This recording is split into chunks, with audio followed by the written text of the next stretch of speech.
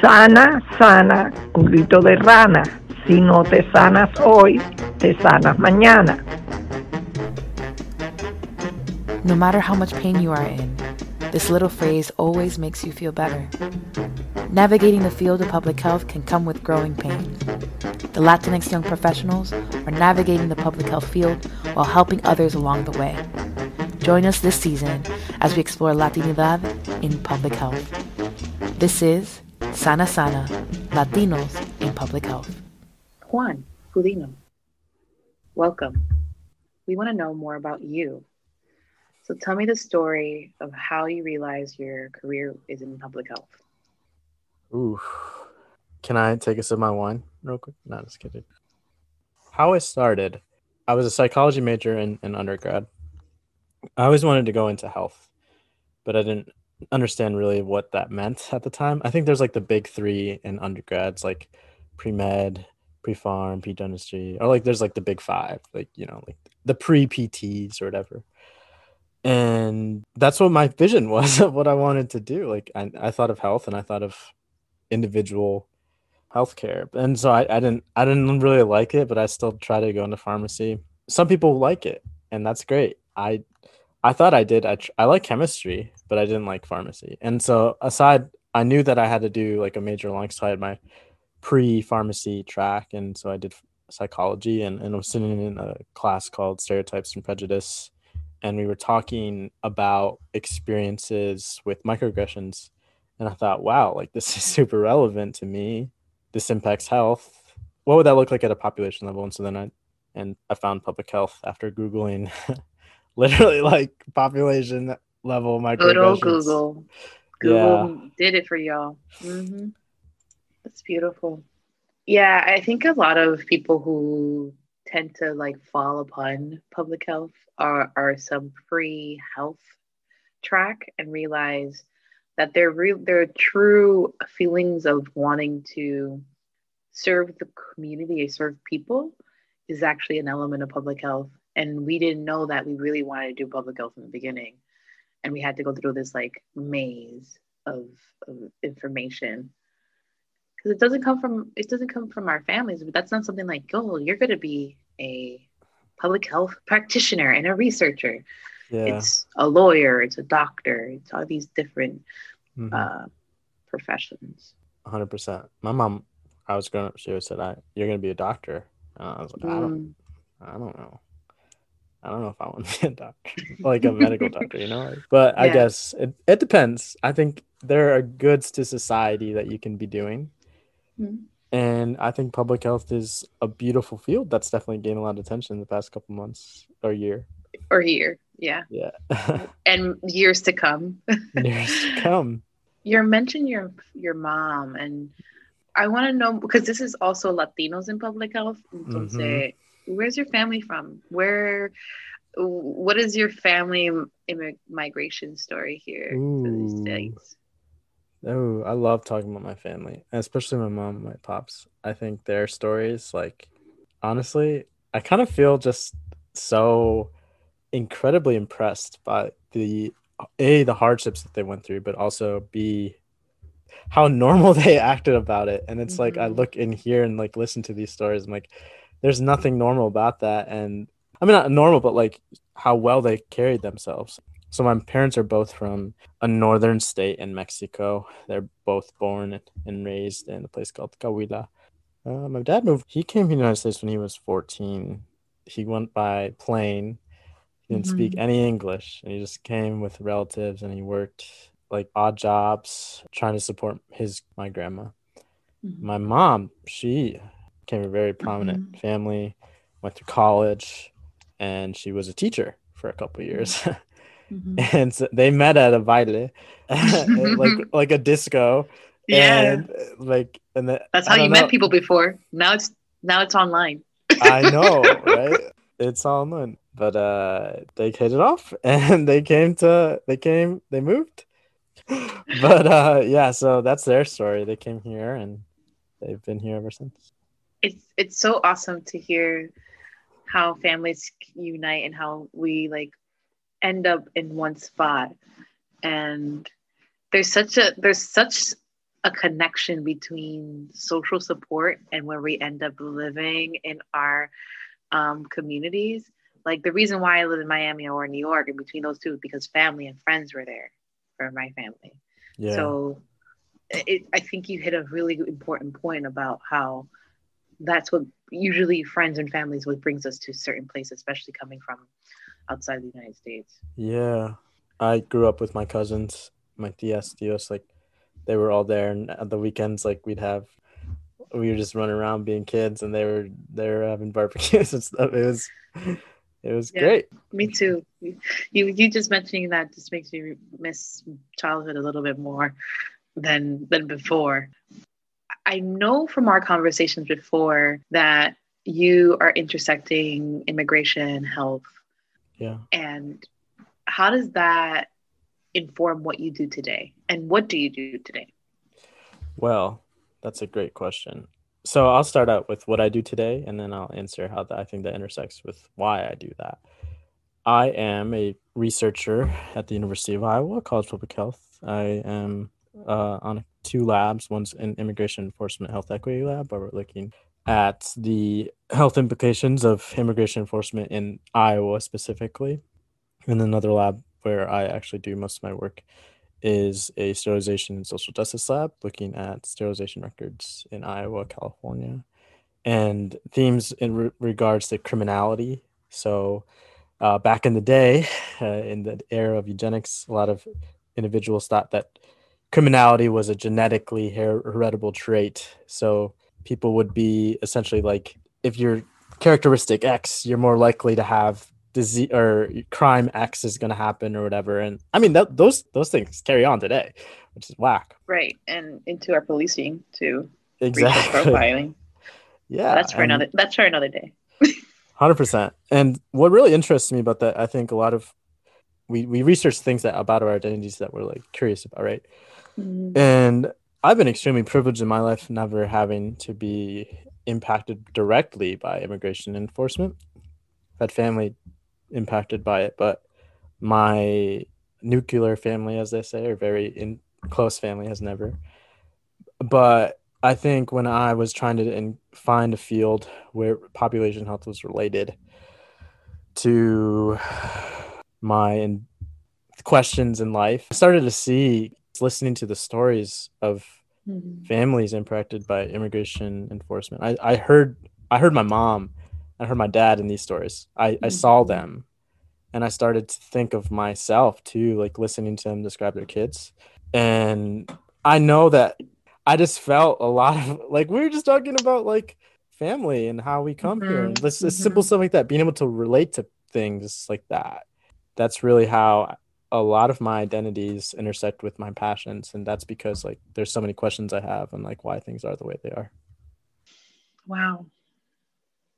We go into the field to find the answers that we wish we had when we were younger, or the resources that we wish we had when we were younger. It's beautiful that you've been able to kind of cultivate that and find your way to that. For someone who's just starting out their journey, what advice would you give them? Like they're just starting, they're exploring. They're someone who's just like, all right, I didn't know what public health was until COVID-19. Now I do. I want to help. So what were some of the things that helped you, and who helped you along the way in your journey? So I'm going to start out with a shout out to my mentor who has changed my life. Honestly, I met them, and so I think one of my character building, I wouldn't say flaws. It was in season 2 of my life, you know. I like that, character building. Yes, I'm still living my seasons. I think I was incredibly shy. Just I believed in myself to some extent, but I didn't believe in myself, you know, like I didn't see who I could become. And I found a mentor who really just made me comfortable, and they saw something in me that I did not see in myself. And that's not to say you need a mentor to do that, but I think I just didn't believe that I was good enough at times, and that then I started to think of dealing with the loss of my dad. I thought at the time, you know, that's just something that everyone goes through. But like, it doesn't matter if everyone goes through it. we're all impacted by some things, and some things hit us differently based on our own life experiences. So stuff like that, or like financial troubles. And then that's like the tenets of public health, right? These things like are the populations deal with.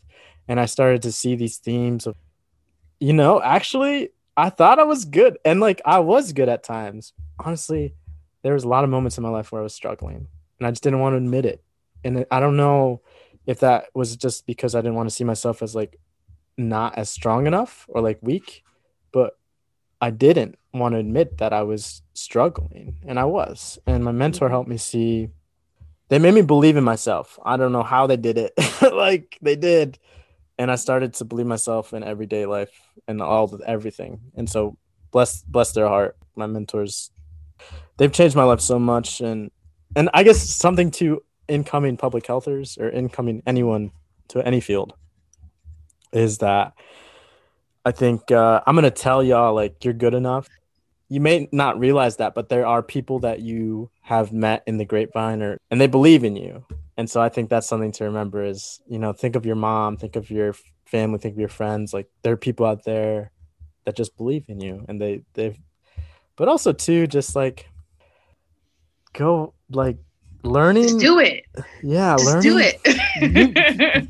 There's nothing like genetic about learning at all. Like can learn anything. I think some people are just extremely privileged to have parents with, having had done it.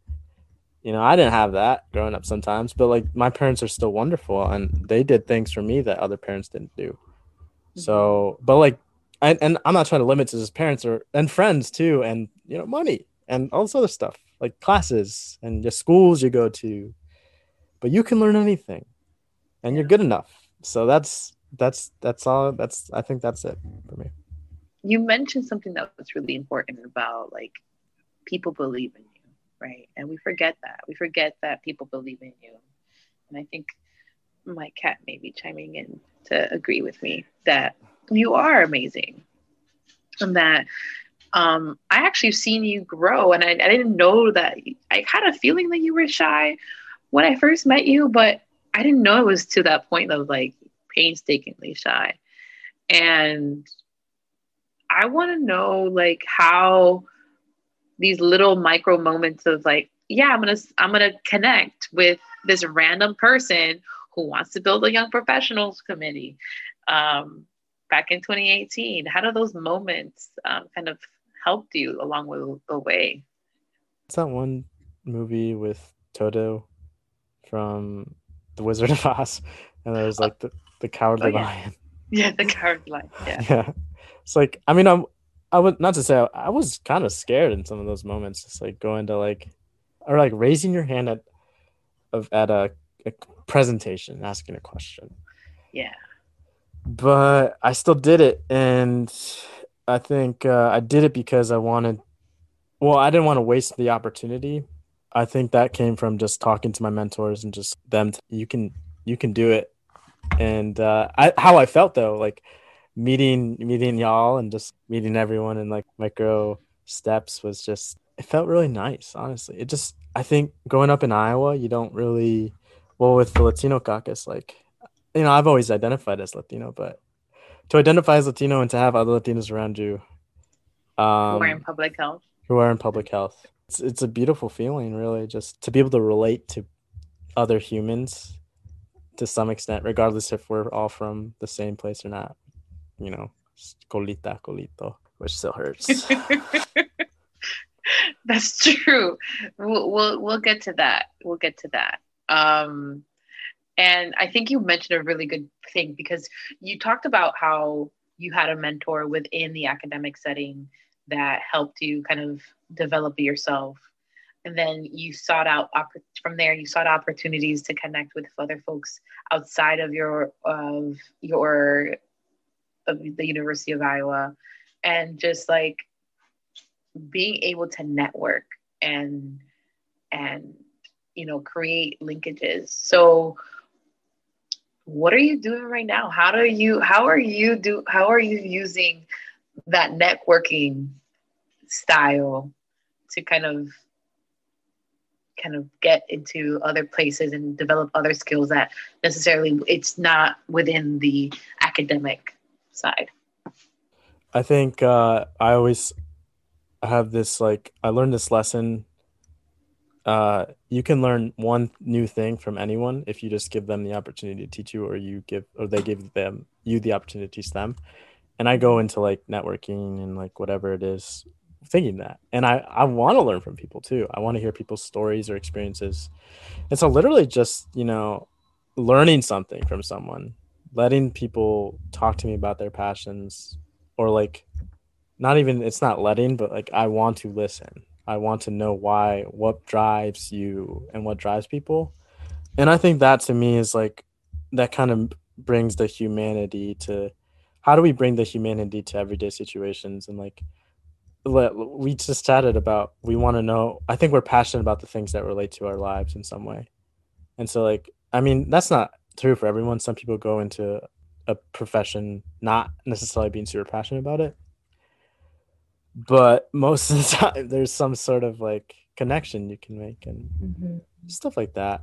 So and also too, it's easy in public health because it's just grounded in this idea of social justice philosophy, right? And so, a lot of people you meet, there's some sort of grounding that's similar, and like whatever passion it might be in environmental health, or looking at like cancer epidemiology, or immigration enforcement.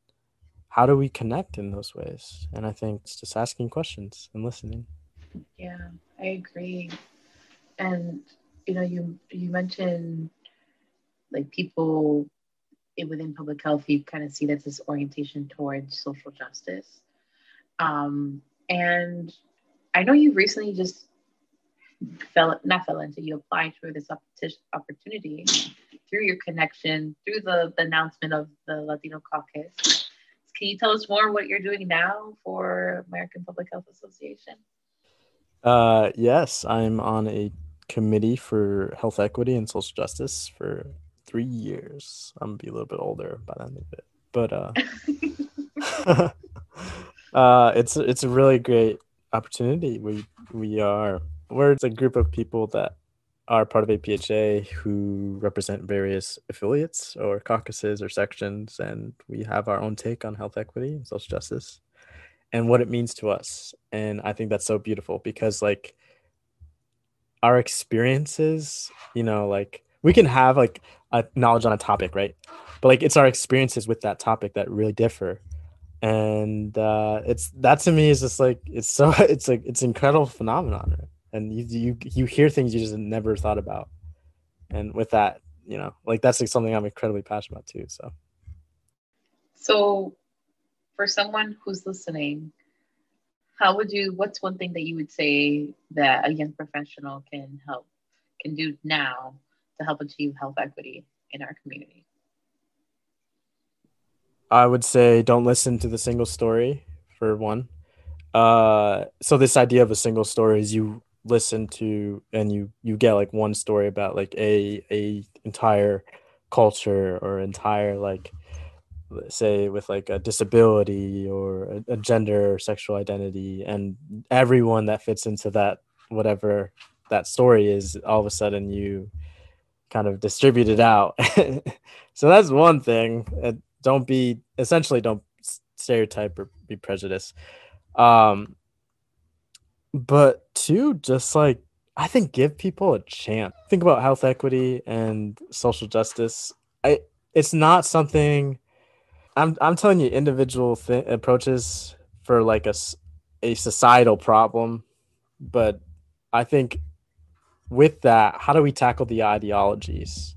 How do we tackle like these like really deep rooted power differences?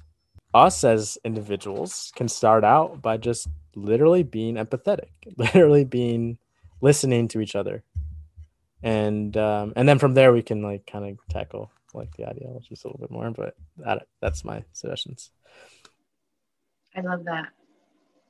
Stay away from the single-sided story.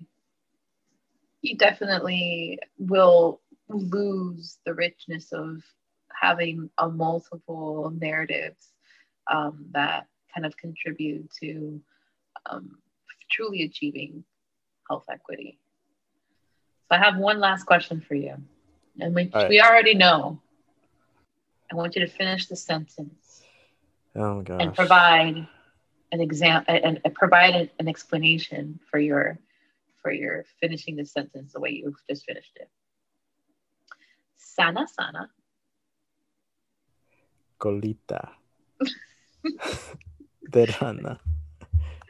I love this so much. I mean, my parents are from Mexico and northern Mexico. That's the way we grew up saying it. So I'm gonna say it like that. You can say colito. I'm gonna say colita. I'm gonna say colita for the rest of my life. Okay. But it's a beauty of our cultures, right? We have differences in it. Of course, the heterogeneity of Latinidad and the way that we say sana sana culito de rana, the way that you're supposed to say it, but it's okay. You know, we'll have differences. With that being said, thank you for listening to this episode of Sana Sana Latinos in Public Health. I'm your host, Andrea Jacobo. Over and out. Who's your best friend? What's their name? Best friend. Yeah. Many. Just like one really good friend. Like, give me a name. Sanya. Okay. Mm-hmm. So I was on the phone with Sanya. She got a realtor license. Now she's my homegirl.